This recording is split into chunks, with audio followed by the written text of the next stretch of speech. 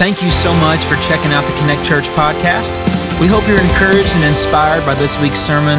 So let's jump right in and check out this week's message. I'm grateful that you are here today at Connect Church, that together we get the opportunity to make much of Jesus, to honor our veterans that are here today, and to thank you so much for all that you've given so that we may be free. Matt, great job on playing today. It brought that song so much alive. Reminds me a lot of your dad. I love watching you play up there, and I know he's proud of you too. But man, what a good morning it's already been. And I got to give you a little bit more good news. You ready? Watch this. 48 days until Christmas. Y'all know that? 48 days until Christmas.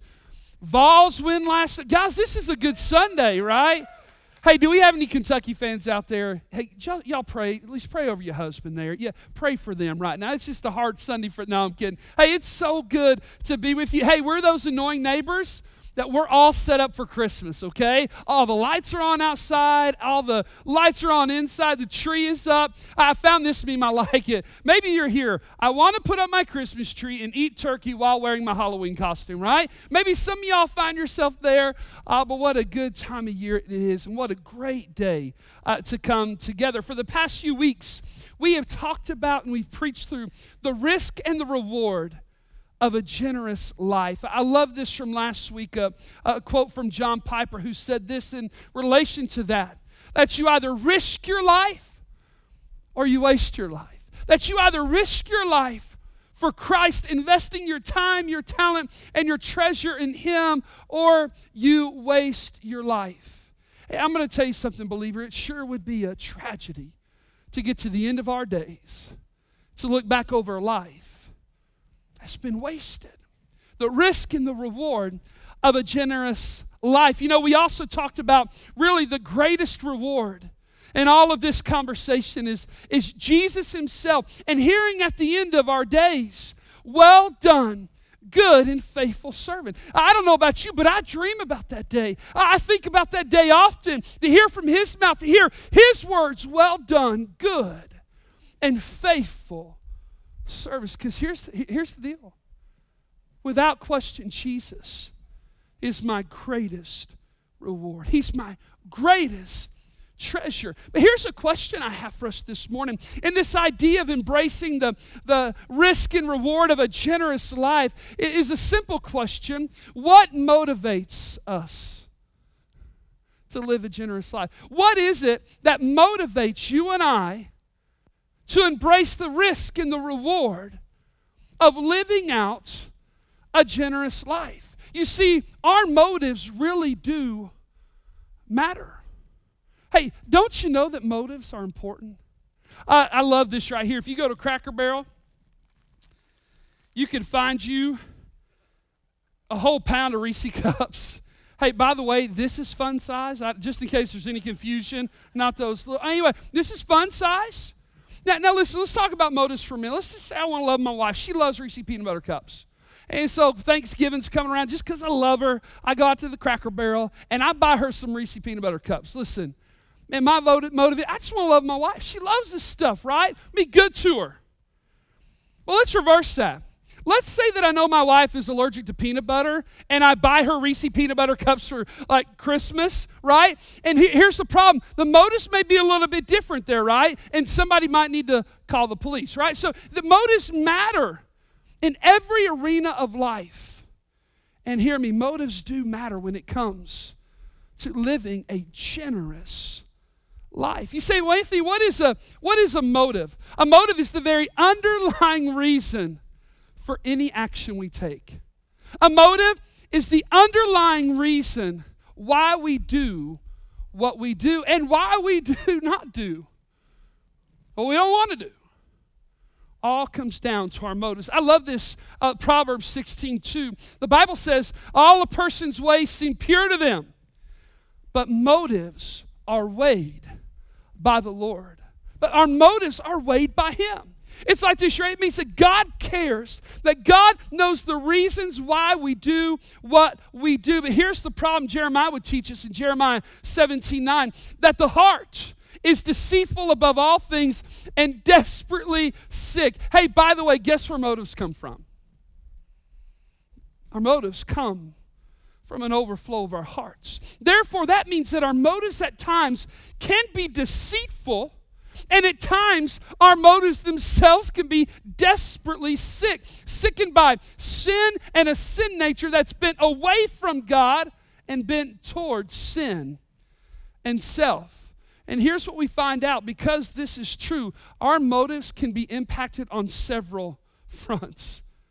So we must, as believers, living out generous lives, we must weigh our motives, especially as we embrace the risk and the rewards of a generous life. Now, how do we do that? Here's the way that I love to weigh out my motives as a believer. I love this prayer and passage. In Psalm 139, verse 23, watch this. Search me, O God, and know my heart.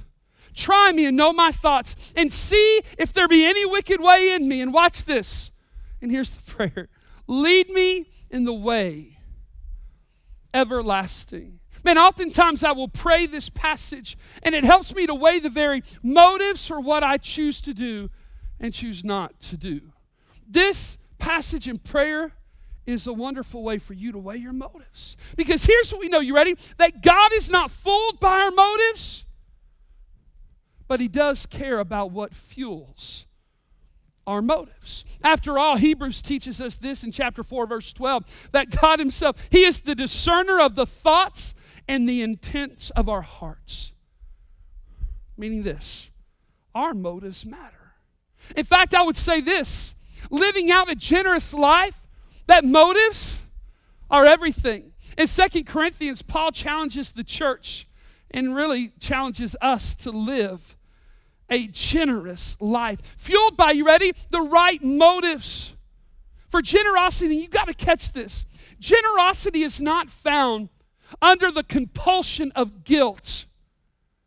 Rather, generosity is compelled by grace.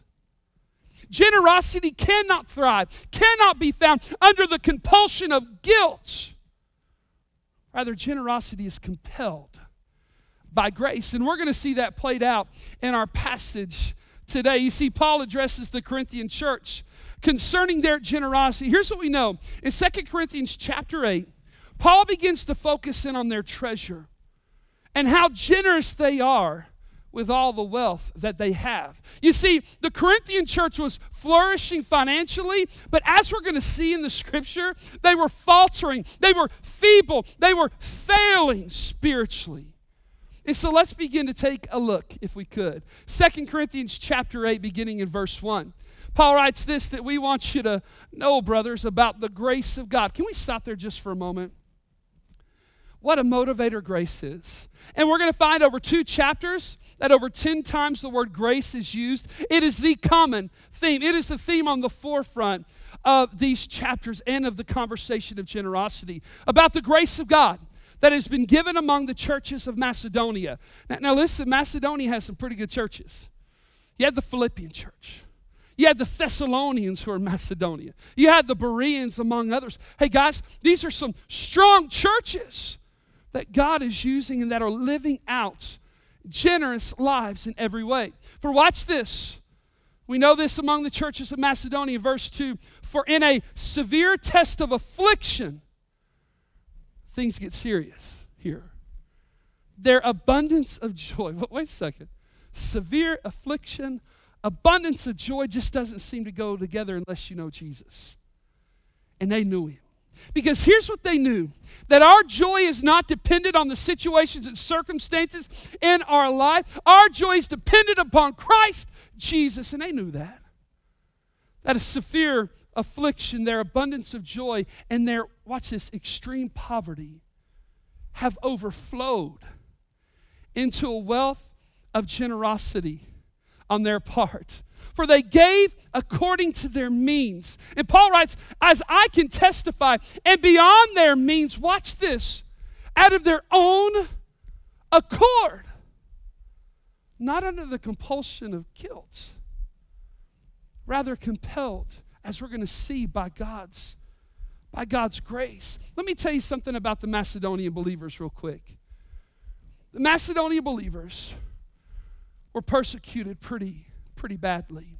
Here's what we know about their story, that they were persecuted personally, they were impoverished financially, they were hurting physically, and yet they were flourishing spiritually. One author noted that the Macedonians, that the churches there, them being generous with their money was a visible sign of God's invisible grace in their life. I love how one author noted this, that the first believers in Macedonia were Jews. Now, why is that important? Because we know this, that they would have been victims of social and economic shunning, religious excommunication, and national disinheritance. Any business ventures would have collapsed. Their family ties,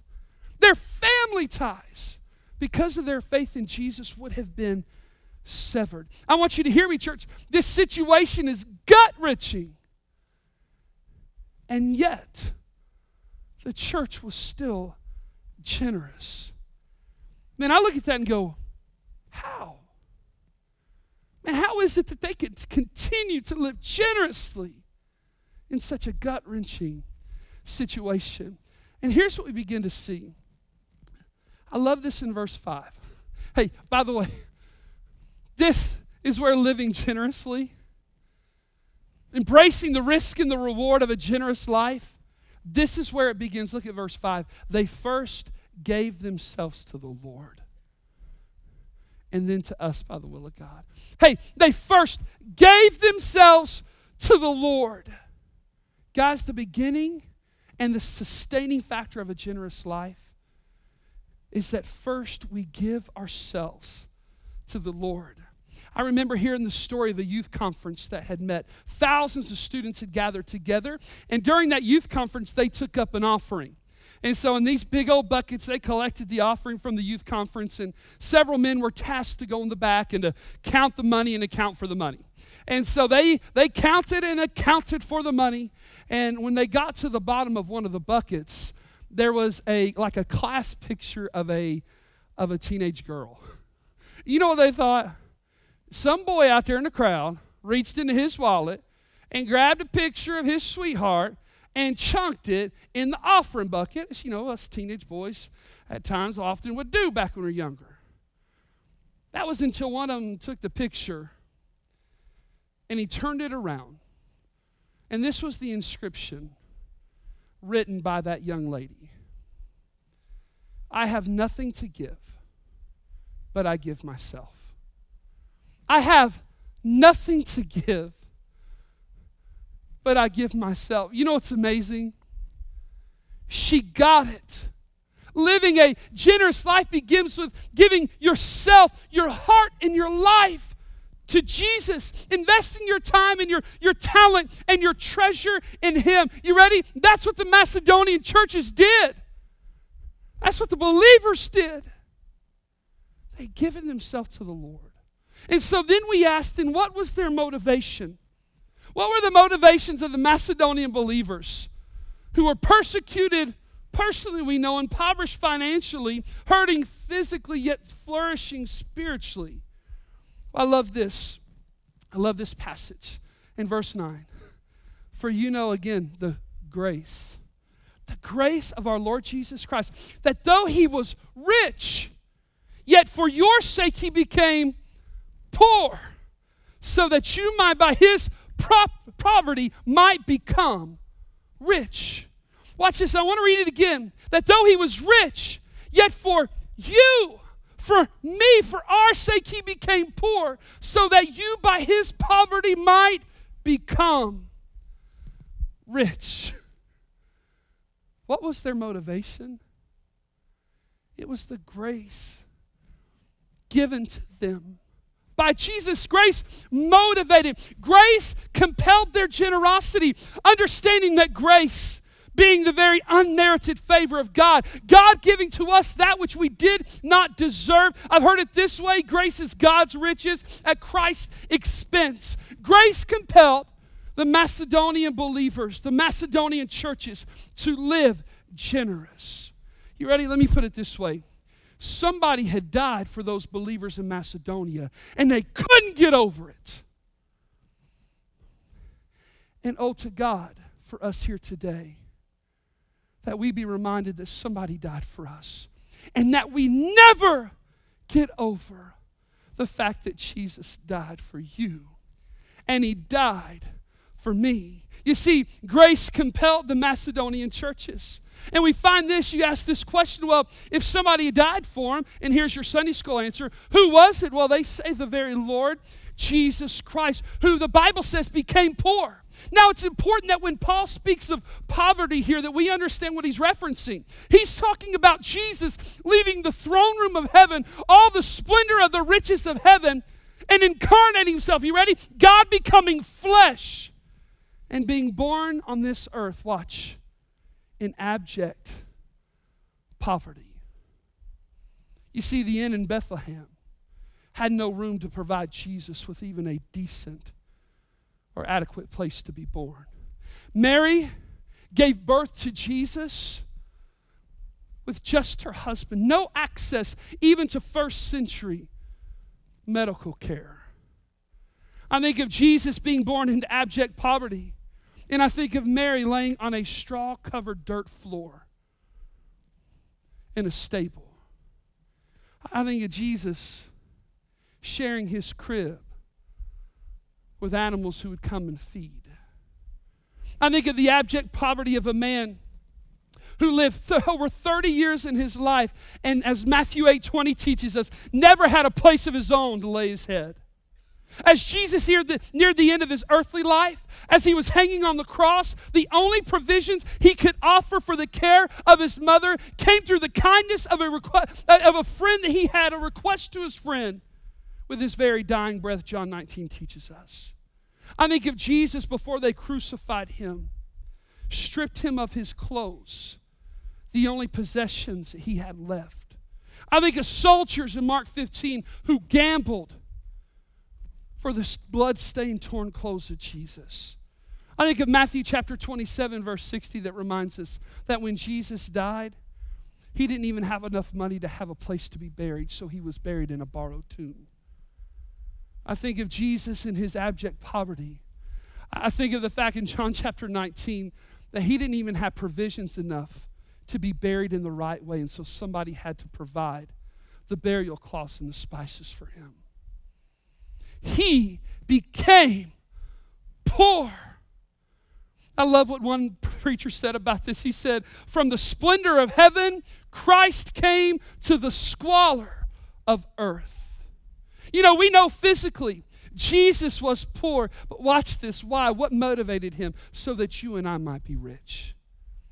And by the way, be careful not to make this all about money. There are plenty of people who twist that and try to make it all about money. Listen, money's a part of it. It ain't everything.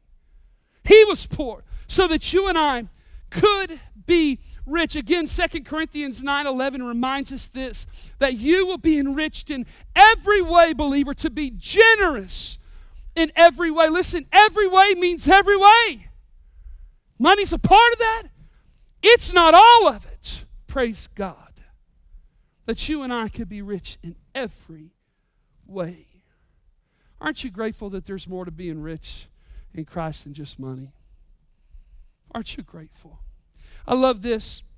As Paul enumerates in Ephesians chapter 1, verses 7 through 14. He begins to enumerate some of the ways, guys, nowhere near an exhaustive list, some of the ways that you guys and you and I are rich in Christ, that you and I know these reality of these riches. He mentions that we're redeemed by his blood, that we have been chosen, that we have the forgiveness of our sins, that we have the knowledge of the mystery of his will, that we have the message of truth, that we have the sealing of the Holy Spirit and the guarantee of our inheritance. And all of this, verse 8 says, has been lovingly lavished upon us. And there's more to being rich than money. In his grace, Jesus became poor so that we might be rich. Hey, by the way, there's your motivation. There's the motivation that compelled the Macedonian church, the believers, to live and to be generous. You know what I found? There's a lot of people who are guilted into being generous, and it never lasts. Like, they know they ought to, and so they give. because they know they ought to. Here's the joy of every believer. Here's what it looks like to be rich. That you and I are generous with our time and our talent and our treasure, not because we have to, but because we get to. In light of how good and generous God has been to us. When it comes to guilt, guilt can serve a purpose, you ready? In small doses and in small seasons. Here's what guilt can do. It can kind of expose some of the sin and the selfishness in our life. And it can take it from darkness and into the light so that maybe light will go ahead and kill it in us. But I want you to hear me. Guilt in large doses over long seasons will consume and destroy you. And you know how I know that? Because I've tasted what that's like in my life. And I'm in a room with people who've been trying to deal with sin in large doses and for long seasons, and you can't do it, can you? By the way, it motivates you to do nothing in that avenue. Guilt is the poorest of long-lasting motivators for the believer. You see, I look at the Macedonian church, and I believe this, that motives do matter, and Paul knows it. And that grace must fuel our generosity. The Macedonian church, they were not motivated by guilt, but by grace. The grace they found in an infinitely generous God that they served. They were motivated by grace. I love this in 2 Corinthians 9. It says this, that you'll be enriched in every way, to be generous in every way, as Paul reminds us. And then this, in 2 Corinthians 9, each one must give as he has decided in his heart. Not, watch this, not reluctantly or under compulsion, for God loves a cheerful giver. You ready? Cheerful giving is compelled and motivated by grace and not by guilt. You have to hear that, church. You have to hear that a generous life is not found and lived under the compulsion of guilt, rather compared by God's grace. I love J.D. Greear did this illustration about grace and about generosity. And he talked about a couple of balloons. Y'all played one of these before. This is just a regular balloon, right? You blow air into it. How many of y'all ever played the smack game?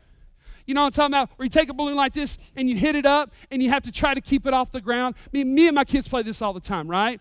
And man, we love playing the smack game because here's what you do.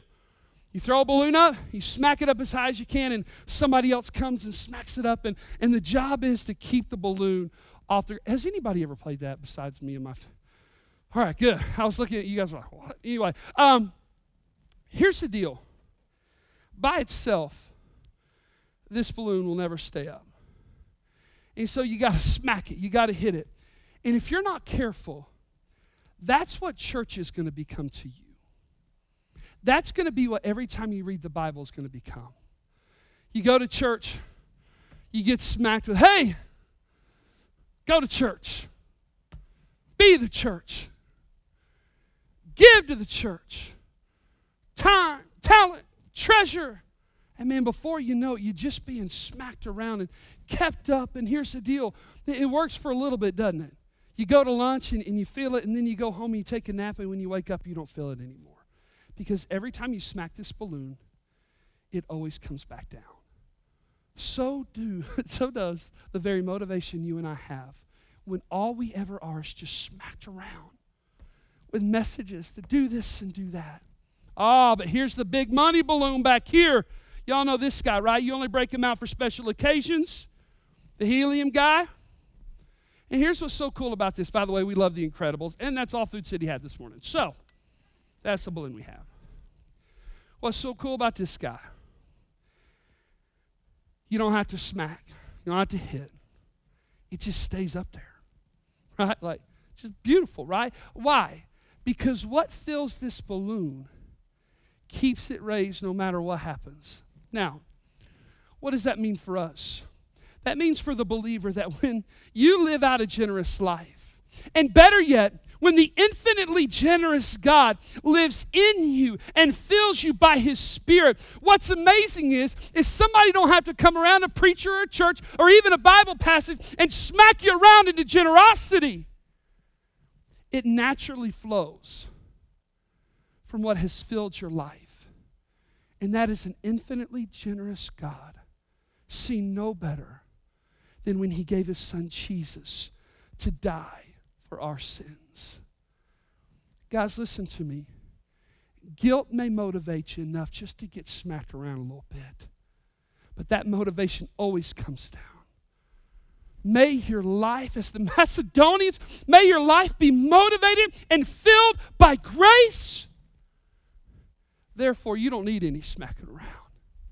You will live out a generous life. I read the story of a couple who back in the early 2000s had went out garage selling back in 2007. How many of y'all go to yard sales? Anybody like a yard sale? All right, cool. Yeah, they got really cool stuff. Well, this couple had gone into a garage sale. Listen, nothing about garage sales makes the evening news except for this find. Back in 2007, they bought a bowl for $3. And no idea what to do with the bowl when they got home, which is actually the conclusion of most yard sales. And so they put the bowl on their fireplace mantle. It just kind of fit there. And it sat there. And for years, it sat there until April of 2013, when somebody had visited their home. And they looked at that bowl and thought, man, that bowl looks a little different. There's something to it. And here's what they begin to find out about that garage sale bowl, which ought to absolutely motivate everybody to go to yard sales. Here's what they found. That the bowl was from the Northern Song dynasty. That the bowl was over 1,000 years old. And by the time they put it in an auction house, a buyer had bought that bowl for over $2 million. So as soon as you leave here, find every yard sale on the way home. Man, just go find that bowl. Some of y'all are going to buy every bowl you ever see just in holes. You know what's amazing? And that couple had no idea the riches that sat right there on their fireplace mantle for all that time. They had no idea the riches they had access to in that bowl. You know, I get to thinking about us believers. Hey, church, do we really have any idea the riches we have in Christ? Riches that he has lovingly lavished on us? Do we have really any idea until we allow him to unleash those riches in and through our generous lives, the generous life of a believer who invests their time and their talent and their treasure in him? Guys, I'm going to tell you, some of us have no idea what we have in Jesus. The riches we have in Christ. So here's 4 challenges. You ready for the believer today? Number 1, weigh your motives. Motives matter. Ask, why is it that I'm living a generous life? Or maybe, why am I not living a generous life? Motives matter. Hey, pray the passage. In Psalms 139, verse 23, search me, O God, and know my heart. Try me and know my thoughts, and see if there's any wicked way in me. And lead me into the way everlasting. Weigh your motives. Be compelled by grace to live a generous life. Don't find yourself under the compulsion of guilt. Don't do it. Be compelled by God's grace. Namely, as verse 9 taught us, that though he was rich, for your sake he became poor, so that you by his poverty might become rich. What a beautiful picture of grace. Here's number 3. Be generous with your life, above and beyond your means, just like the Macedonian believers. Watch this in verse 3. Let me remind you, for they gave according to their means, Paul writes, as I can testify, and beyond their means of their own accord. Hey, they weren't generous because they had to be. They were generous because they got to be. They were generous with a joy that only comes through Jesus and living out a generous life. And here's number 4. Hey, realize the riches you have in Jesus. All the promises you have in Christ. Hey, that you're redeemed, you're chosen, you're forgiven, you're sealed. You have an inheritance in Christ. Hey, you need to just stop and realize how rich you are because of Jesus. This is a picture of Jim Elliot. I love Jim Elliot, and I love his story. Back in January, in the 1950s, 1956 to be exact, January 8th, 1956, you see Jim and a few of his buddies, 4 in all, they found themselves landing their aircraft on a beach area right outside the Auca Indian Territory. What's amazing about this story is that Jim and his 4 buddies, they had given their life to the Lord, much like we saw the Macedonians do. And God, here's my life. And what God decided to do with their life was, man, to take them to the borders of this territory in Ecuador and to reach the Auca Indians with the gospel. Now, let me tell you a little bit something about this tribe. This tribe was stuck centuries ago. No modern anything. They were terrified of outsiders. And so if an outsider would step foot on their territory, and they were aware, their warriors would go and kill the outsider. And talk about a dangerous situation. And yet Jim and his buddies and their families, they had a heart to reach the Auca Indians with the gospel of Jesus Christ. As they landed on the beach that fateful January day, they began to unload from their airplane. They were now in Auca territory. They had been dropping gifts to the people there, even had a meal with a couple of the tribal leaders. As they got off their small aircraft, Jim noticed 2 Auca women walking out of the jungle. Man, he was excited. Finally, they were going to engage the tribe with the gospel, and he ran to them along with Pete with all the excitement they could. And then they noticed on the women's faces that they were not friendly.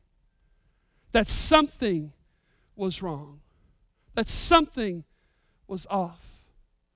Well, as they began to notice that, all of a sudden they heard a terrible scream come from inside the jungle. Shook them to their core, and they looked off into the jungle. And there they saw Auca warriors with spears in their hands, ready to throw. Jim had a pistol on his hip. The others were armed. But not a single one of them drew their firearms. You see, they'd made a commitment to each other that not one of them would take the life of an Auca Indian who did not know Jesus to spare their life of someone who did know Jesus. And so all 5 of them that day, with spears thrusted into their body, lay dead on the beach where they had landed. An incredible story. I looked up some of the journal writings, and this is actually a picture of Jim Elliot. This is his journal entry. Years before, he began to write about his experience, and I want to kind of read you this quote. You ready?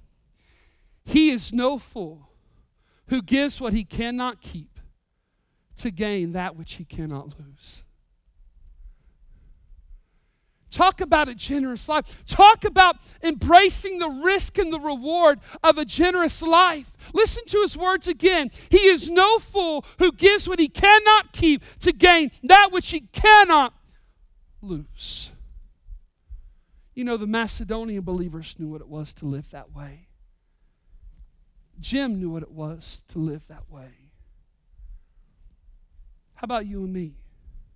Can I tell you something really incredible about that story? Jim's wife and the wife of some of the others and the children, within 2 years of their death, were living among the Auca people. Do you know that they had started a church? And that the death of those brave men opened the door for the gospel. And that the entire tribe of Auca Indians came to faith and trust in Jesus Christ. You see, ultimately, a generous life will point people to Jesus. Let me ask you, are you living a generous life? Now listen, I'm not asking you to fly to Ecuador. I'm not asking you to land an aircraft and dodge spears. How about right here where God's planted you? Are you living a generous life in your family, in your community, in your workplace, in your school? Are you living in such a way that your generous life points others to Jesus? I'm going to tell you something. If you're only motivated under the compulsion of guilt, chances are you're not living a generous life. But hey, if you're motivated by grace, you're living a generous life, so much so that you're pointing people to Jesus. Thank you again for checking out our podcast. Be sure to subscribe so you can stay up to date on our services. If you'd like to give to support our ministry, you can do that at our website. That's connectchurchpf.com. Hope you enjoyed and have a great week.